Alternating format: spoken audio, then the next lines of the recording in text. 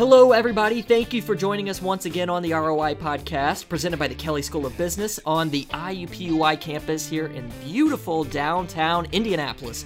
Hopefully you all are having a spectacular day, and we're here to help boost your business knowledge through actionable insight on the ROI podcast. And joining us on this voyage is my co-host, Phil Powell, who's the Associate Dean of Academic Programs for the Kelley School of Business. Phil, what's going on, my friend? Well, Shane, we're in the middle of the spring semester here, and it's still January, so it's not really spring. But just working hard to generate human capital to build prosperity for business. You got it, Phil, and we love to do that, and that's what part of this podcast is all about. So today, though, we're going to be somewhat picking up where we left off last week when we were talking to Professor Kim Saxton about equal pay for equal work. But today we're going to put a little bit different spin on this. We're going to be speaking more from a strategy standpoint, business strategy, and how gender equality will actually increase growth and revenue within an organization. And I can tell you, this is a very interesting discussion we have here today. One of the things that we see in the current climate is that there are real consequences to not focusing on and working toward an equitable workplace. That was Kelley School of Business professor Julie Manning-Magid.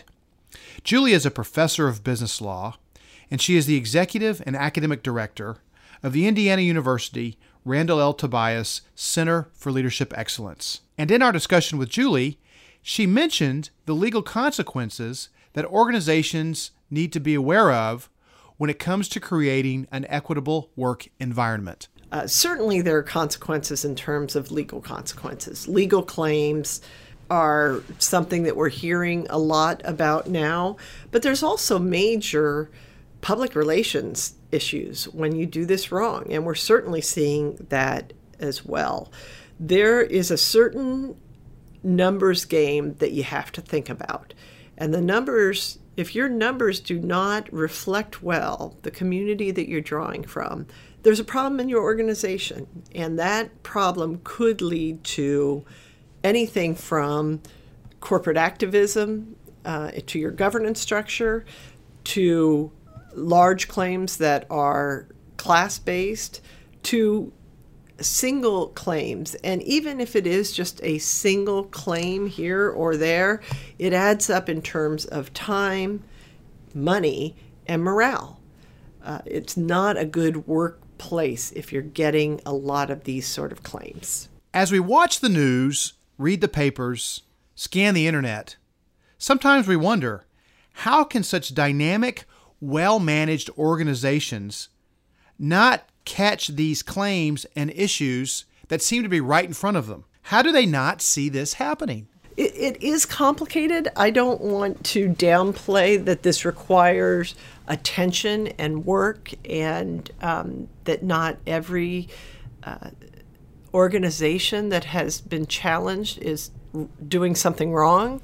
But it is challenging. It is something that you have to pay attention to and focus on in a way that says, are we being truly inclusive of everyone in our organization and our community?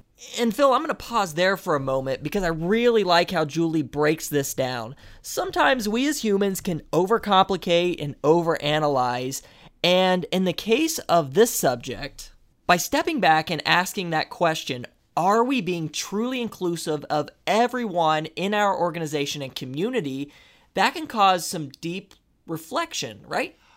Absolutely, Shane. We have to make the choice and the deliberate action to reflect on our own biases and overcome them. That's not easy.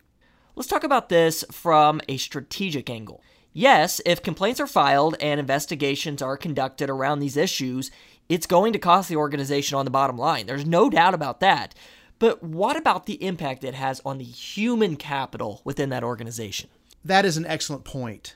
The biggest cost of inequality is the impact it has on your workers, your workforce, and the morale among the folks that you've hired to drive value in your organization. Julie dives into the specifics of this costs and how it manifests itself in today's work environments. Right now we're at historically low unemployment rates. It's hard to get good workers in your workplace.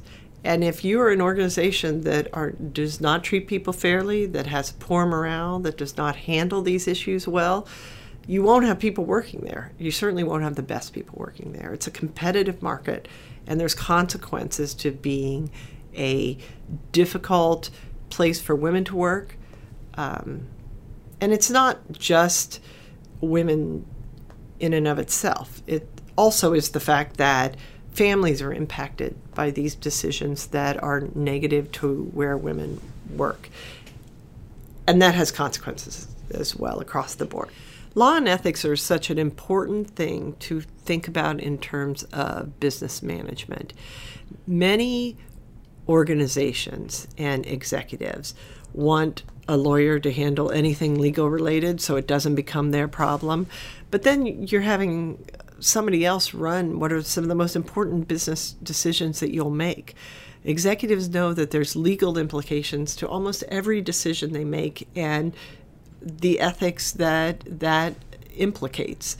So that has to be a way, something that you embrace as a manager, as an executive, or you'll make poor decisions by having somebody else worry about one of the major issues businesses deal with, legal compliance. So what Julie is saying is that the best organizations are seeing a shift in the role of chief counsel. Rather than being somebody who solely protects their organization and, quote, keeps the government off their back, the chief counsel moves from defense to offense. She becomes an important part of the strategic core of the organization, as important as anybody else on the executive team. And let's remember, there have been organizations who have not taken this strategy previously, and we've discussed some of those in our previous podcast, and it caught up to them.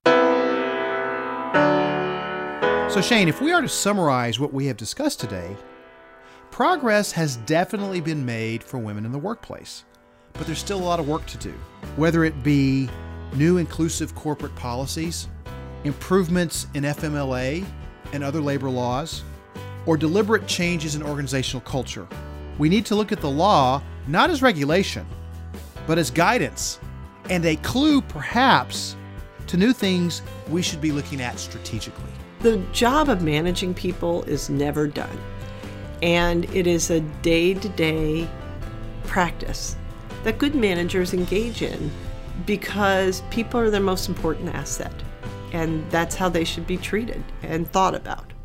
That was a really great episode and really breaks down how you need to be using some of these statutes that are put in place to be the building blocks of your company. And don't look at some of these as regulations and over-regulated. Look at this as good business at the end of the day. And we want to thank Kelley School of Business professor Julie Manning Magid for coming in and sharing this insight with us and all of our listeners here. Definitely many lessons to be learned. And let's face it, at the end of the day, the businesses that are implementing these strategies are businesses that are more than likely going to be ultra successful moving forward in the future. And of course, we'd like to thank all of you for listening today, and be sure to subscribe to the ROI podcast on iTunes and leave us a review. Let us know how we're doing, and if there are any subjects that you want us to discuss, be sure to put that in the comments. We would love to hear from all of you. Other than that, we'll be back here next week with another episode of the ROI podcast. Take care, everybody.